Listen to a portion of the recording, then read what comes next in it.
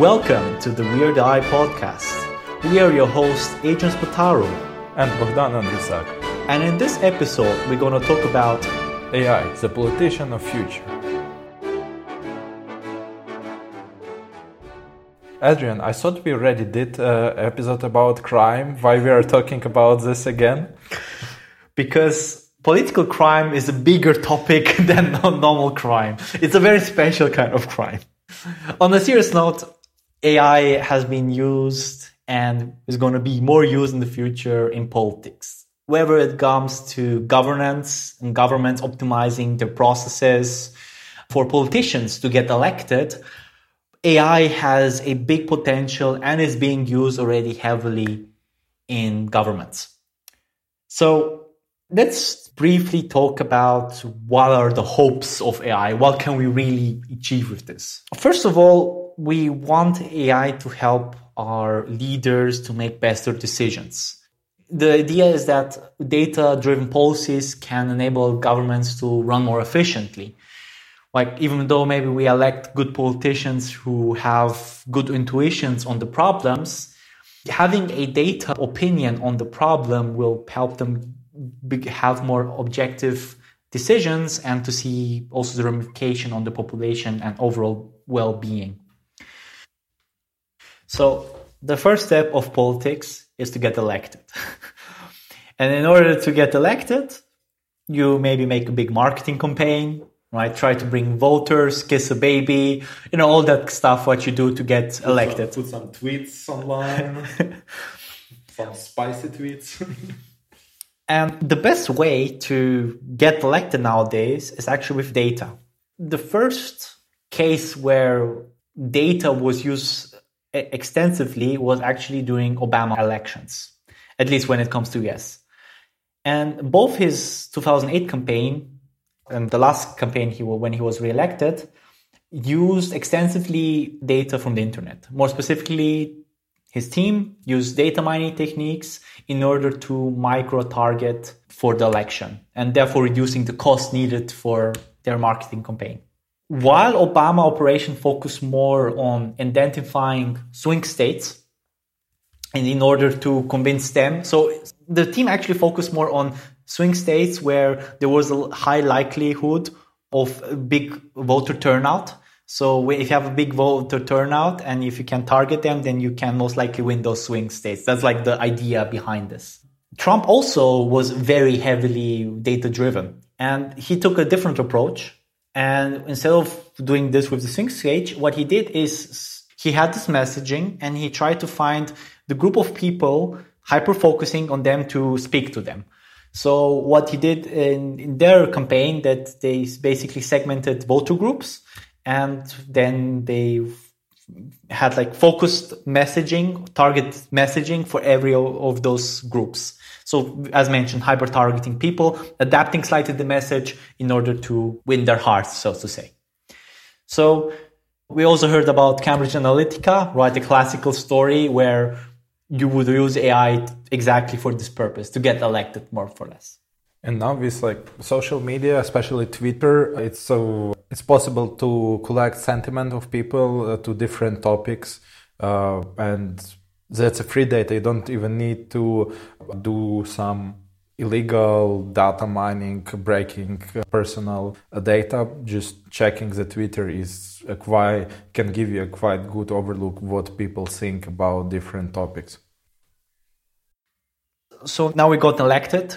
We are now running, either we are president or we have some function where we can decide policies. How can AI improve our sales and policies? Well, one application is using AI to simulate policies. So one of the most big topics when it comes to governments is taxation. There's a paper called The AI Economist, Improving Equality and Productivity with AI-Driven Tax Policies. The basic idea is you can simulate an economy with millions of time in order to create a fairer tax policy. In this paper, they trained 2 AI agents. One AI agent, which is the person, the individual who works, collects resources, pays stuff, the average Joe like we. and also a second agent, which is the AI economist, which tries to find a fair taxation. And the way it does it is it tries to maximize productivity of a society, but also to maximize equality. So when you would, for example, take the free market idea, there you maximize productivity, but equality not so much. The equality is quite low. The US federal system is something more in between. And with their AI, they found a policy which has a good mix of productivity, very close to the free market, but equality also very high compared to the free market. So it finds this, this equilibrium between those two things. And the way it did it, as mentioned, simulate the economy, put some taxation policies, and those policies then are define how the environment will work. Yeah. So UN employed AI, or more specific data analysis, for tracking transition of HIV, like mother to child HIV transmission in Uganda. So they combine different data sources to build this overview system, which can more precisely to tell the real situation. And with this more precise data, they can decide on their policies better to see how many assistance should be sent to the region, or what levels of intervention they need to take. And there's other examples where AI doesn't directly build the policies, but the information and analysis that it provides can help people to make the decision. I agree. So it's not only the decision making, but also communicating or processing information. So for example, in the Swedish town of Trelleborg, they automatically issue social benefits based on the systems, which takes incoming applicants. So you apply, and it will just then cross-reference with other documents which are similar. And based on, it will just find a similar applicant like you. And based on that, okay, you're extremely similar to these people. We will give you these social benefits because you match very similar as a profile.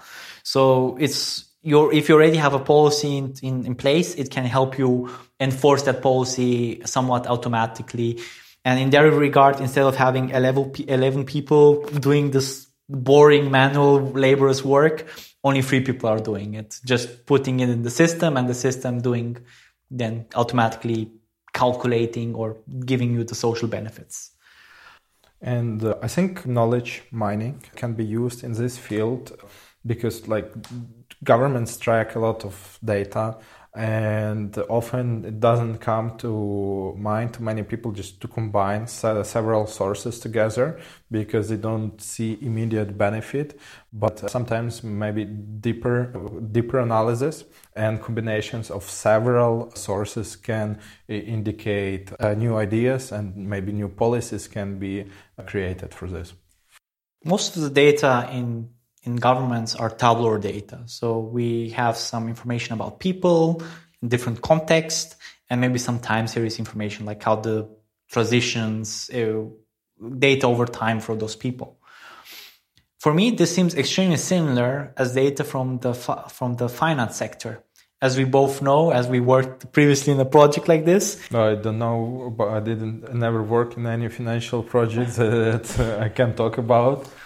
Correct. We never worked on any financial project, and we never worked in a project which was related on predicting fraud. Yeah. But in case you would want to do the fraud detection, tabular data is very common. It's basically all those fraud detection algorithms use tabular data. So implementing fraud detection in different regards, like if there's some tax evasion or if there's some kind of let's say discrepancy in their public life, in whatever way the public interacts with the government, you can detect outliers and even detect fraud in your system. However, this can be also bad sometimes AI. So sometimes if your policies are not really clearly defined or badly defined, it can have a negative effect. So one example is back in the day, I think in 2017, 2016, related to France and universities. More specifically, how the system works is that you do your exam, like your final year exam in high school, and then you can apply at universities, at the public universities. And the way you apply is that you select your top 3 choices, and then a system will then automatically put you in the university based on your preferences and giving your grades and so on. There was a lawsuit regarding the algorithm, and they had to release the algorithm publicly, and they found that the algorithm actually was discriminating students. More specifically, if you had a residency in Paris, then it was more easily to get into the top elite universities because they're all in Paris. So there was a problem here because there's obviously an enforcement which might not be ideal on the policy making side because it was not clearly defined how you assign these places. So yeah, ethics, what's your thoughts? So generally, when it comes to data collection done by government from people, it's always very icky question because it's always, with good intentions, but I believe it can build a way to, let's say, autocratic government when they will have a infrastructure already in place to collect data, and they will have all the data from the citizens already in place. So I think governments should limit the data collection to required minimum and not go with the approach like, oh, if we can collect it, let's collect it and see what we can do with that in future. So I think it should be done just case on case basis with a good argumentation and showing a real need and real benefit of collecting such data, and not just say, oh, it's for security reasons, we need to monitor all calls. That said, governments already have so much data, which I don't think they're exploiting enough. It's underutilized. And as we showed you, like either automating some processes or finding new patterns in their current policies, like, okay, this policy is affecting this way based on our data. I think governments definitely, before they even ask more data, do more with your current data because that's not utilized to its maximum potential. The other problem that I see is that, like, who develops those algorithms for government? It's either a lowest bidder or some big company. And in the market, there is IBM, Amazon, Google, and there is other products. But in the end, it can happen that all governments will use IBM or Amazon to develop their policies, and then in the end we will end up in a case where like 3 big AI companies develop policies for all the countries, and that's not the power that I think should be given to the companies. And otherwise, it's if not using the help of big companies that have all the AI knowledge and resources to do it, then who else will do it? Because if you do it, let's say with universities, you don't always get like the best resources there, or like people oriented on solution, because universities are good at researching something and not delivering something that is stable or can work in production, let's say. It's very important to have explainable AI instead of treating like a black box and how the policies are defined, to really AI explain why it decided to do this.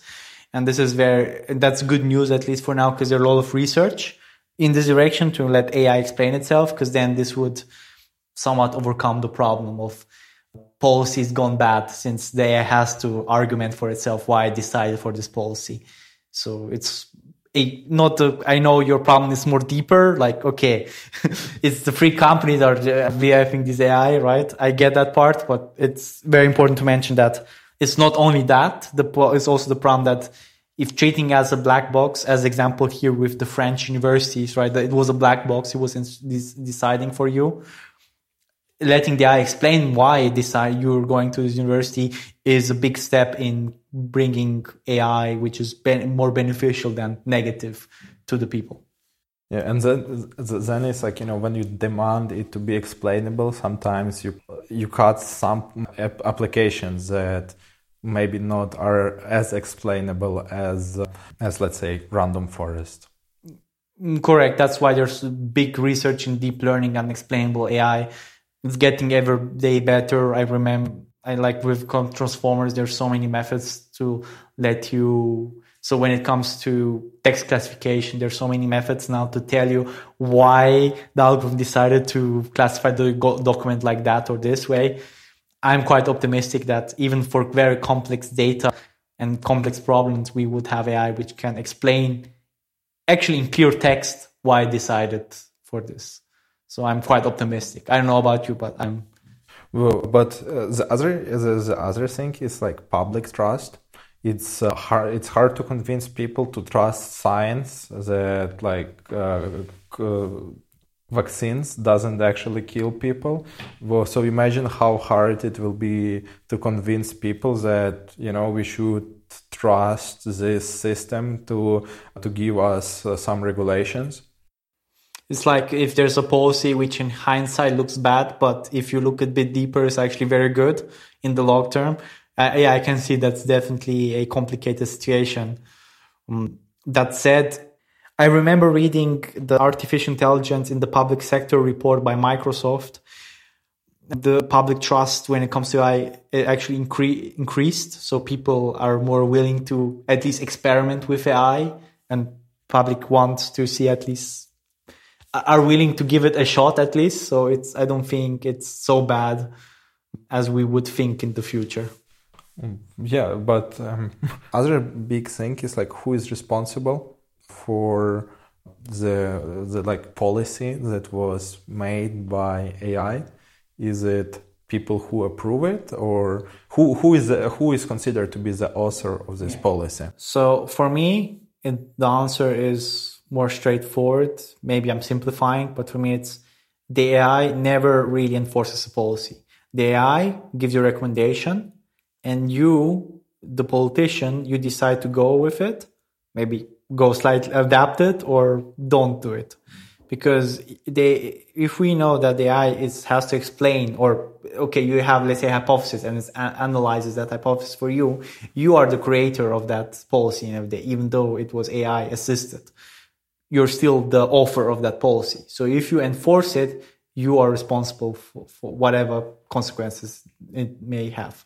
Yeah, but I think it for legal reasons, it's very hard because it can always be claimed that you were misguided, because either the system guarantees 100% accuracy, which I don't think any system can guarantee and will never guarantee.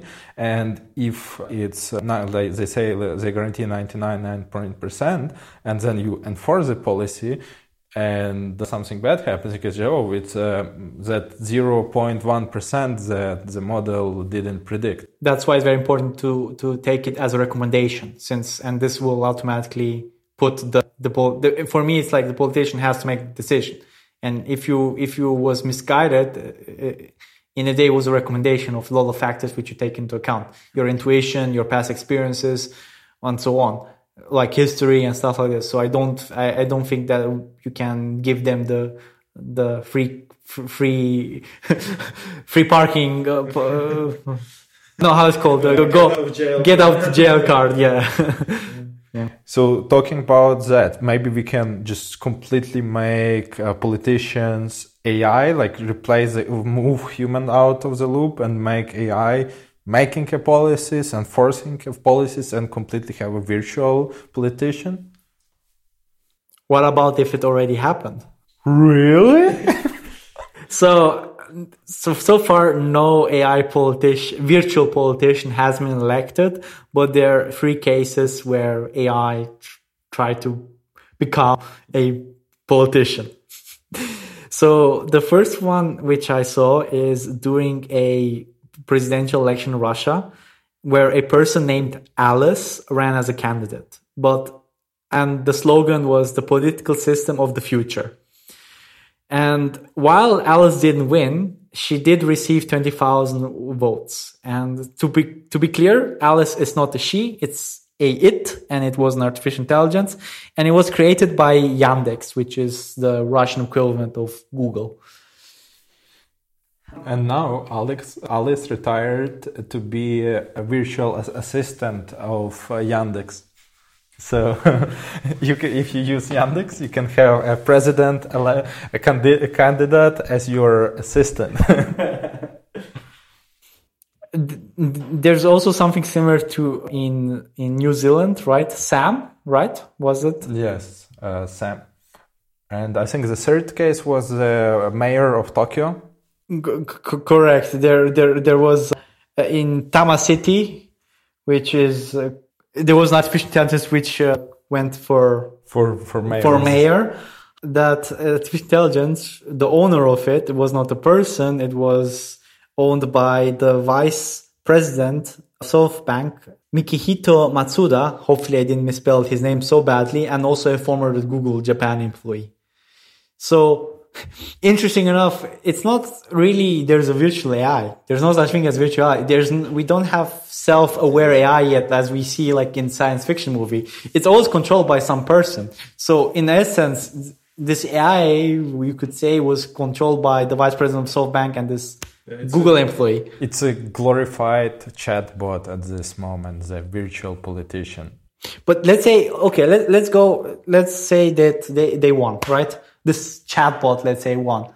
In end, who would enforce the policies? Whatever policies, it would be whatever these guys or the team behind it would decide, right? Yeah, I mean, like in real life politics. But there's a difference here, right? It's like you have total control over the politician here, right? It's not like... You mean like in real life? But, I mean, I think it's also... I think like all of these three cases were like stunts, and I think in the case with Russian it was nominated, but it was not in elections. And like, you can nominate anybody for elections, but to be in part of elections, there's like requirements. First of all, you need to be, I think it's in all countries, in order to be in government or as president, you need to be a citizen of that country. And AI is not a citizen by definition.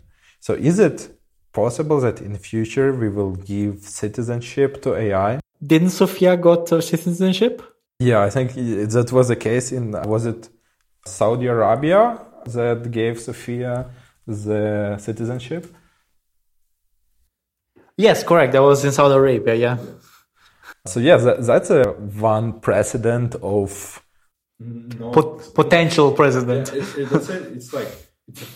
I would say it's a non-biological thing getting a citizenship, because I think animals can be like not citizens, but at least some relations to countries, because animals get passports, so they have some documents. But I don't think AI ever was considered for a citizen ever before. Yeah, so she was given a legal personhood, so she's a legal person basically.